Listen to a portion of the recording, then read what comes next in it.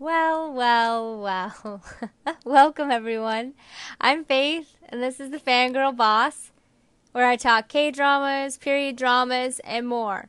Today, I'm going to be talking about entertainment news from all around the world, and I'm going to start with international. Perhaps the thing I'm probably most excited about.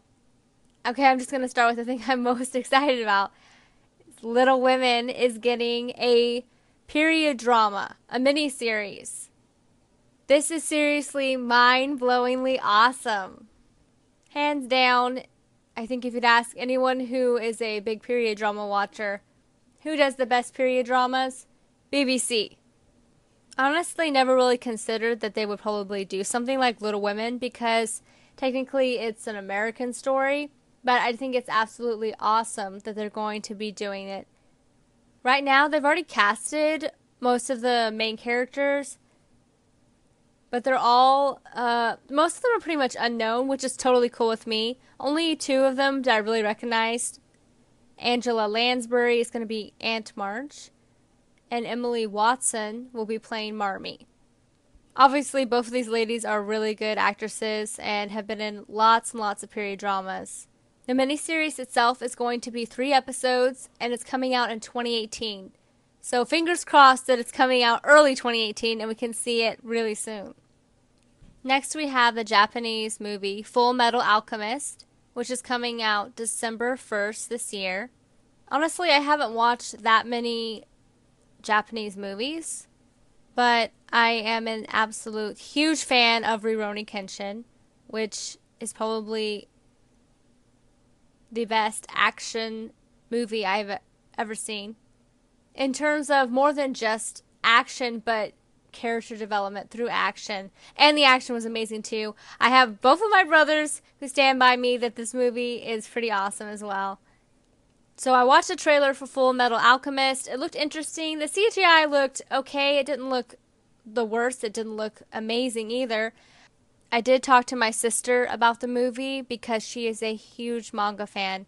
And Full Metal Alchemist, as described by her, is like Lord of the Rings. So she's a little bit iffy. I'll just say she's pretty hesitant about the whole movie thing because she just doesn't feel like anything can live up to the original glory of the manga. But I am kind of interested. Maybe if it becomes on a streaming site sometime next year, I would definitely like to check out this movie. I have to admit, I've kind of fallen behind on the Bollywood scene. I haven't been watching as many movies of late, but I just saw the trailer for Job Harry Met Sejal, and I'm pretty excited. For one, it's Shah Rukh Khan, and I don't understand if people say they don't like him because he's amazing, and there's a reason why he's in so many movies. But he's coming back to be with his leading lady, Anushka Sharma. They were both in a movie in 2008, which was super adorable. And so it's really cool to see them in another movie again. The trailer looked fun. It looked funny. It looked really cute. So I'll be excited when that is streamed over in the US.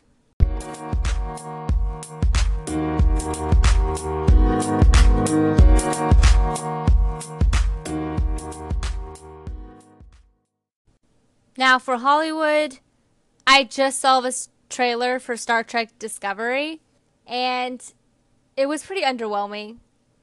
I don't really even know exactly what's going on. I mean, this is typical of first trailers. It's just trying to get some hype up.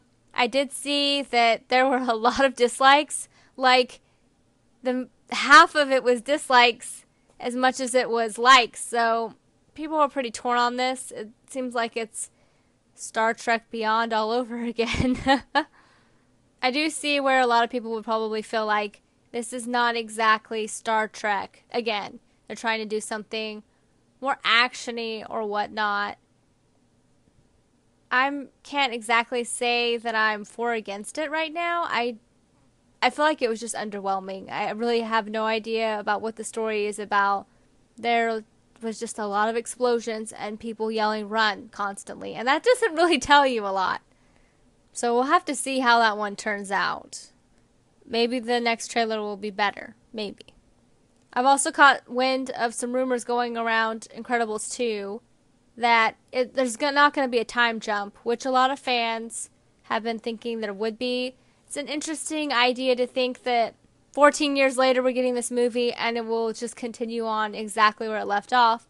It's not really a bad thing. To me, I'm okay either way. I just want it to be a good movie.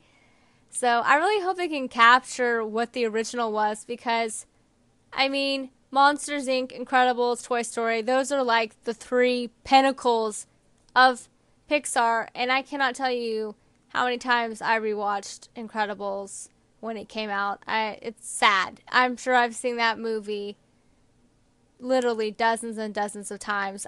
So I'm really excited that there is going to be another movie, and I just hope that they can continue on with something that feels as exciting as the original. Now, I heard there was going to be a Batgirl movie, but I just learned that there's going to be a Nightwing movie, which I think is a cool, also interesting choice. I guess Batman sidekicks are all getting a movie now. I've always liked Nightwing a lot. I thought his character's been interesting, whether in the comics, movies, cartoons, etc. But I'm interested to see how they'll play it out because I always felt like it's just kind of odd the fact that Robin always starts out as a kid who has a sidekick that is a child. So I don't know. The director was kind of making statements about the movie like it was going to be from Robin to Nightwing and kind of that whole backstory. So, I mean, I hope they go for something a little more realistic, like in The Dark Knight Rises, we have an adult becoming Robin or hinting at him becoming Robin near the end.